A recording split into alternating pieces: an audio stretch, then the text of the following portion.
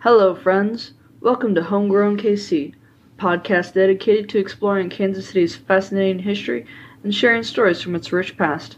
I'm your host, Laura. Join me today as we explore a piece of Kansas City's history.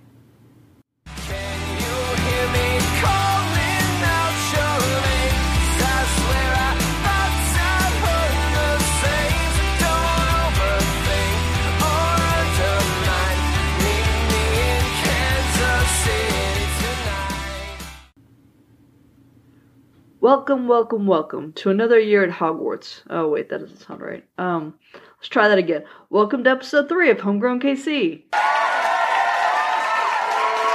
Today's episode is all about the Kansas City Stockyards. I originally intended this episode to be the first one, but c'est la vie.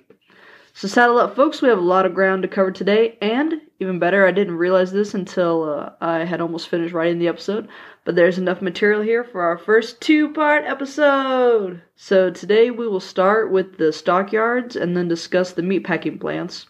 Part 2 will cover the American Royal and the decline and end of the stockyards. This was such a fascinating topic to research. I'm going to say this is probably my favorite of this introductory series. But then I do really love the Chiefs. That was pretty cool. And the Jazz will be cool. You guys haven't heard that one yet? Okay, so I don't know which episode is my favorite, but this is really, really cool. The Kansas City Stockyards spawned so many things, not just in the city, but nationally too. So let's dive in, shall we? As always, we need a little historical background before we start. The city was founded on the Missouri River bank in the 1830s, but that means it wasn't long until the Civil War started. No, I'm not talking about Cap versus Iron Man. I'm talking about North versus South, Union versus Confederacy, which will be its own future series. But suffice it to say that Kansas City is in Missouri, which happens to be a member of the Confederacy, and borders Kansas, which is a member of the Union. So the border here is bad. Really, really bad. According to the Missouri Historical Review, population of Kansas City went from 10,000 before the war to 5,000 after the war. Half. That's half the population of Kansas City dead because of the Civil War. So the stockyards, which officially began in June 1871. Of course, there had been some trading before that, but the stockyards put Kansas City back on the map and became the nucleus of power and wealth in the city. And expedited livestock trade nationwide. According to Edward T. Matheny, and don't know if I'm saying that correctly, author of Cowtown, Cattle Trails, and West Bottom Tales, 80% of all the Kansas City businesses were located in the West Bottoms. Following the Civil War, Kansas City might not have grown if not for the millions of cheap Texas cattle and the railroad yards that took products to Chicago and the East. That's also a quote from Matheny's book. Okay, so the Union Stockyards, and that's stock yards, two separate words. This will change over time. Opened in June 1871 under the direction of Superintendent Jerome Smith. 3 months later, they were renamed the Kansas Stockyards, and here stockyards is one word. So when they were established, the population had finally grown from that 5,000 to 35,000. That's some good improvement. The stockyards covered 35 acres and included a 24-foot square exchange building and 4 slaughterhouses. By 1914, the stockyards covered 200 acres, most of it paved, and employed 20,000 people. So, I'm just trying to give you an idea. This thing is huge. It's so important. The livestock exchange building is pretty cool. So the very first one is small. It's located at 12th and State Line. A few years later, it's expanded, and then in 1909, a much bigger one is built at a new location. A lot bigger. Okay, so remember that number I just gave you, 24 feet square? The ground floor of the new one is 36,000 feet square, and totaled 213,750 feet square. That's 5 acres. It was 9 stories tall and contained 475 offices for commission firms, banks, telegraphs, the railroads, packing houses. There were also post offices inside, a barbershop, and a restaurant called the Golden Ox. Hey, meat eaters out there, you guys know that thing called a KC strip? It's a type of steak. That was invented at the Golden Ox. You're welcome. So, it's an elaborate system. Not overly complicated, but very large with a lot of moving parts. I have another quote here from Matheny that provides the simplest explanation of how it all worked. He calls it a commission system. Quote, a producer assigned his cattle to a commission firm at the stockyards. Prospective buyers then gathered between the pens, sized up the cattle, made their picks, and bargained over prices with the salesman representing the sellers. The commission merchant took custody but did not take title to the cattle and received his fee on consummation of the sale. End quote. So we can think of commissioners as stock traders, I think. I know it's not a great example. I don't think anyone except for a stock trader actually knows what they do. But I do have a definition of a commissioner for you. A commission merchant. According to the Kansas City Livestock Exchange, a commissioner is one who receives, sells, or buys livestock and charges a commission, also known as a percentage fee, for the same. They would travel directly to the ranches and buy from the farmers. They even engaged in speculation, but that was later outlawed in 1915. And by outlawed, I mean within the industry, not like it's not a law or across the land or anything. Alright, so naturally, it didn't take the commissioners long to band together and establish commission houses. They even had written bylaws by 1886. So that's only 15 years after the official start date of the stockyards. A year later, we have records of 40 different commission firms, and at the height of its power, there were as many as 300 different commission firms in Kansas City. One of my sources also mentioned solicitors who visited the ranchers and tried to convince them to sell to a specific commission house. TBH, I don't know how this is different from what the commissioners are doing, but apparently it was considered really controversial. Anyway, with all these hundreds of firms, I can only imagine there were at least 1,000 individual commissioners. What does that mean? That means there's a lot of questionable practices and, you guessed it, corruption. All the contracts were oral, and we know how foolproof the honor system is, don't we? For those of you who missed it, and how could you? Yes, that was sarcasm at its finest. They were accused of several different conflicts of interest and independent speculation, although again, speculation was abolished in 1915.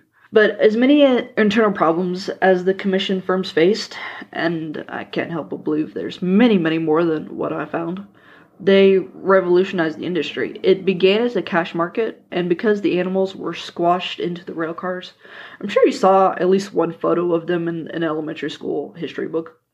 But after being crushed into these rail cars for days on end without being let out, or fed, or watered, the cattle would arrive in Kansas City with all kinds of injuries and often dead. So there's no way to standardize the quality of the livestock. So each animal had to be weighed and graded individually upon arrival. They had these massive pits in the ground with giant scales that are set at ground level, and the cows just walk forward onto it, and then that's how they weigh them. It's actually kind of cool. But can you imagine how long that would have taken to weigh each one individually? And they're processing thousands a day. I mean, yikes, that sounds terrible. I would not want that job. But all of this individuality means that it remains a cash-only market. And I realized that was a bit of a tangent. All important information, yes, but what I was originally aiming for about my statement about revolutionizing the industry was the telegraph.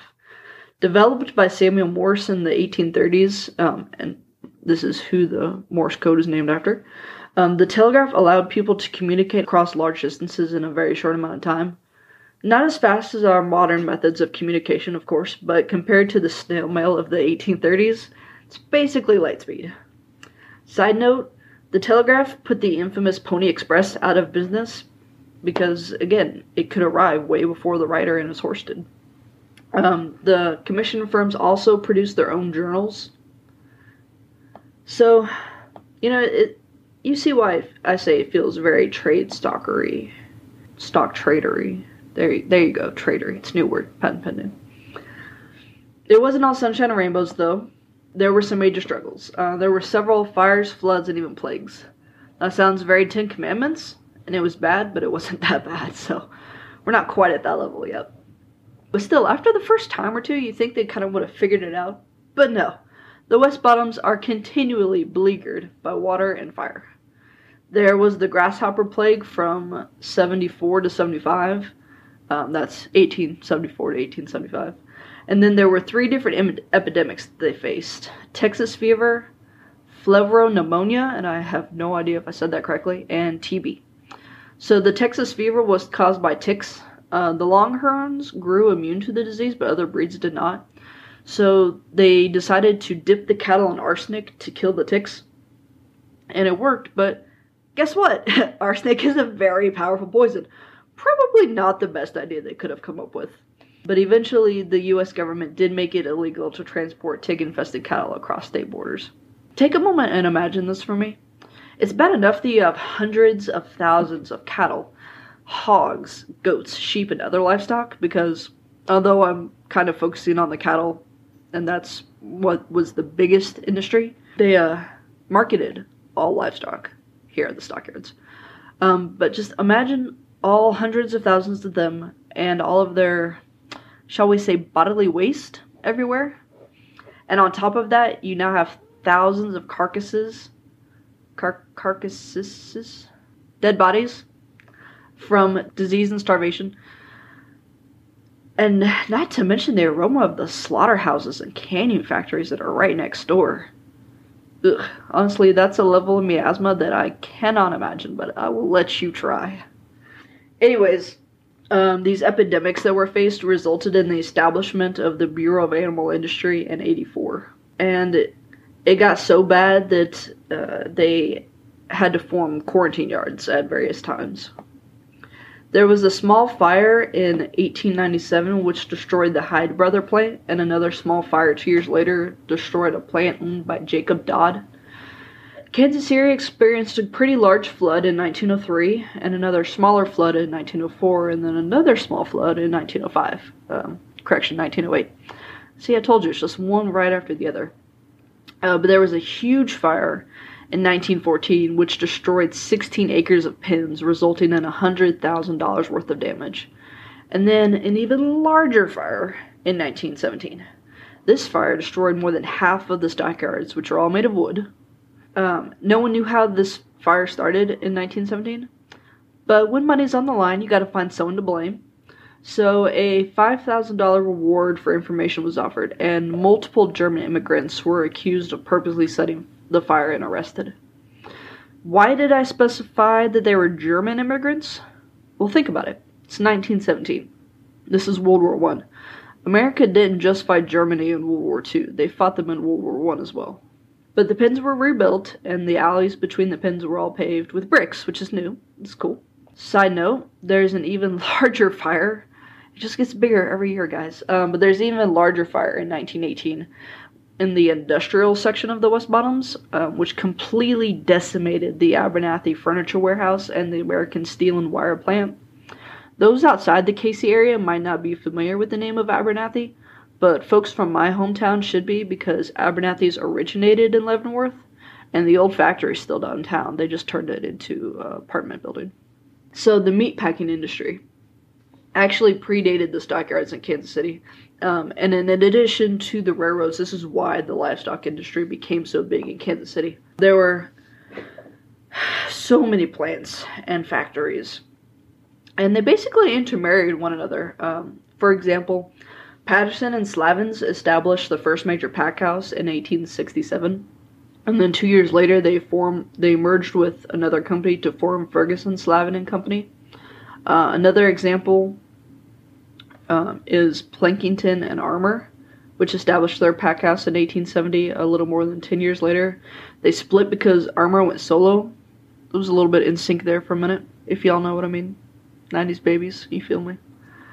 And according to Armour Company history, the assembly line was a byproduct of the meatpacking industry. One of my sources said, quote, "It was the meatpackers who first introduced the concept of the conveyor line carrying animals past workmen assigned specific tasks for dismemberment," unquote. That's a bit gruesome, but, it's efficient and effective. While we're on the subject of Armour, I went way down the rabbit hole on this company and the founder. I almost made it into a separate episode, but I couldn't find quite as many details as I'd hoped for, so we're going to fit it in here. There are, if you haven't been able to tell, a lot of rabbit holes in the story. I think I have at least one more. Simeon Armour Brooks was born February 1st, 1828 in Stockbridge, New York, died March 29th, 1899 in KCMO. He was the eldest of 6 boys and 2 girls of Danforth and Julie Ann Brooks Armour. 10 points to Danforth for having such a unique name. I love it. Anyway, Simeon moved to Kansas City in 1870 and joined this new meatpacking industry. His brother Philip already owned the largest meatpacking plant in Chicago, the Armour Packing Company. So Simeon figured, if little bro can do it, I can do it.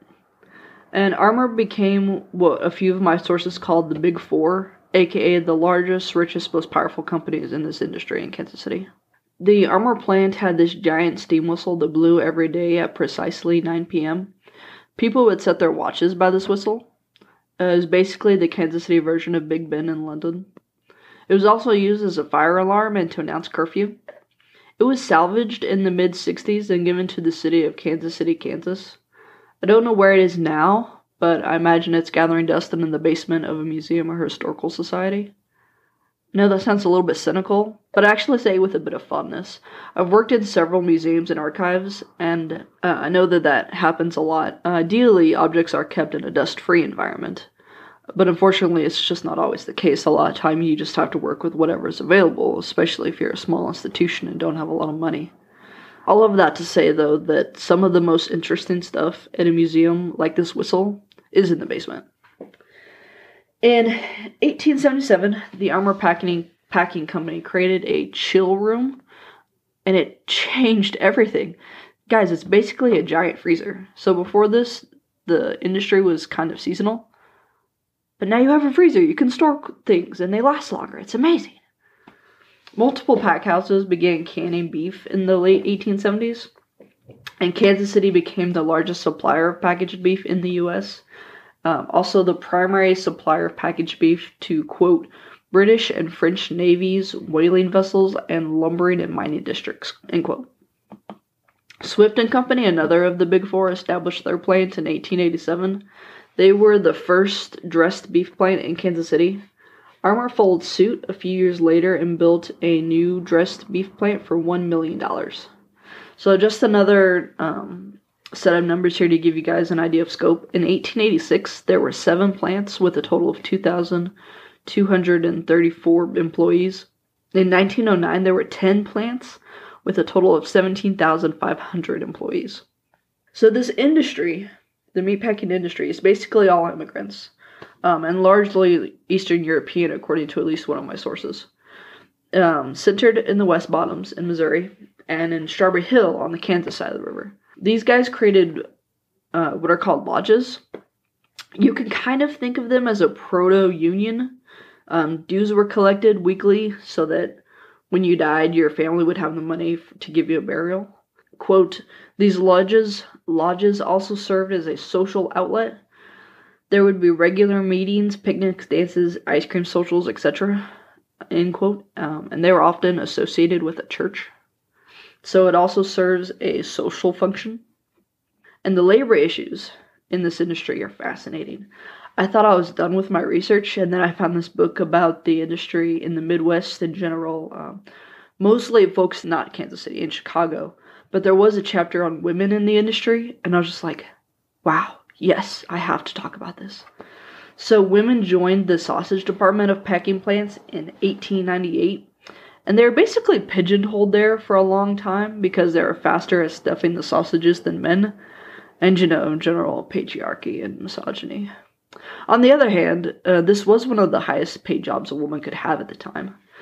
They could also paint and label cans, solder cans, so like seal them, or pack chipped beef, but those did not pay as much as the sausage stuffing. However, by the 1920s, women's employment in this industry had tripled and totaled over 12,000 across the Midwest.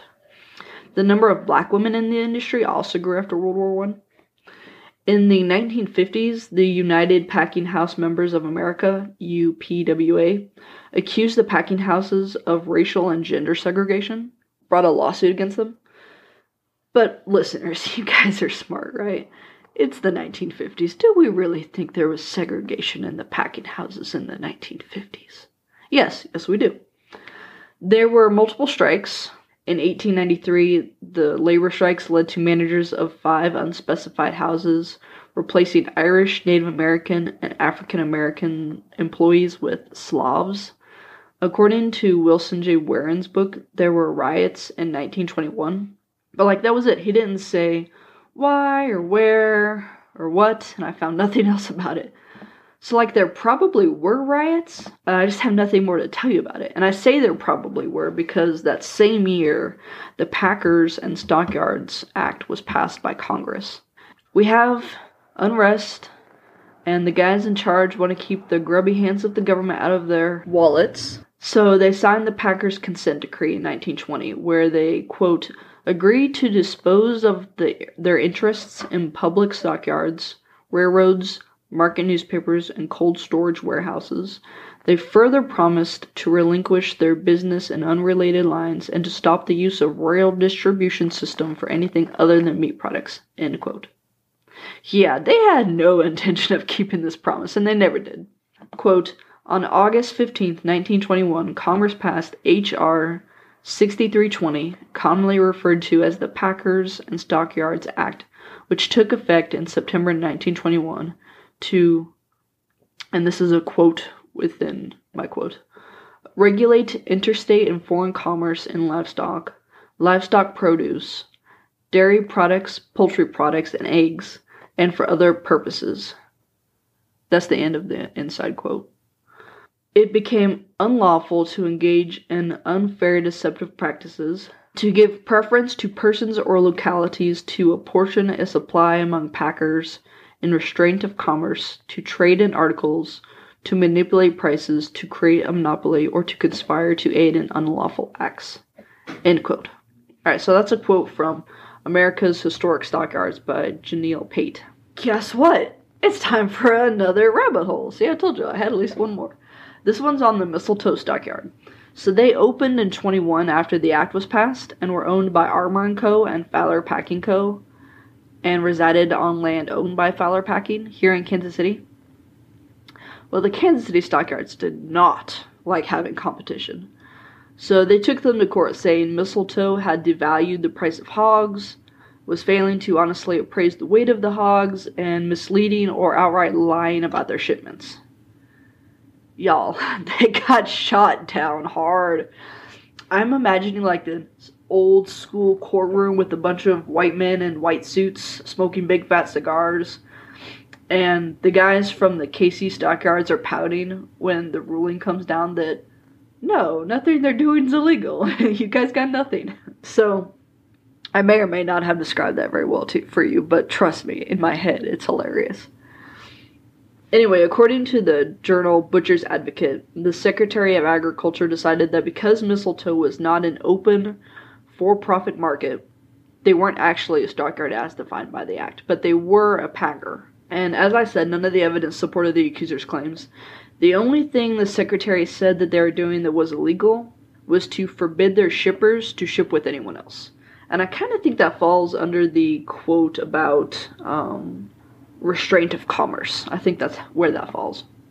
Another source I found detailed the transportation of hogs in and out of Mistletoe in comparison to the Kansas City Stockyards, and compared the daily number of hogs processed by each one and prices earned, stuff like that.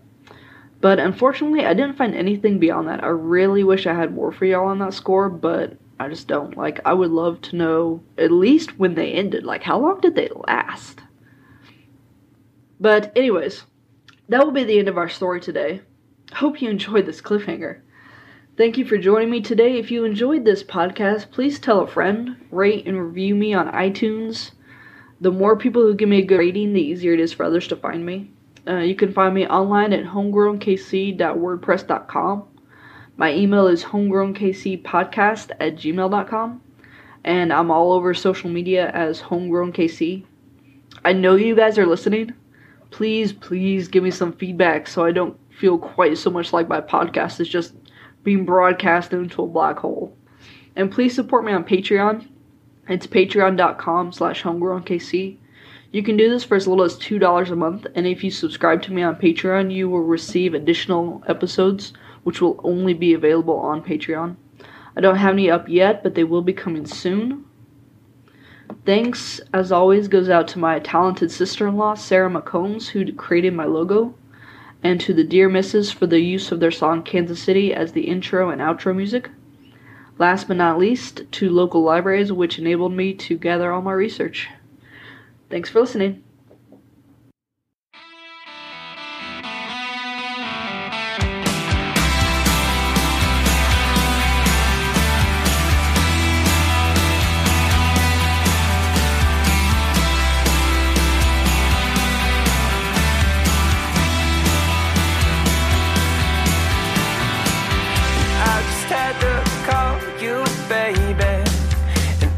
Had to ask you this tonight, 'cause I can't seem to shake this feeling, and I can't seem to get you off my mind. Thought I lost my nerve forever,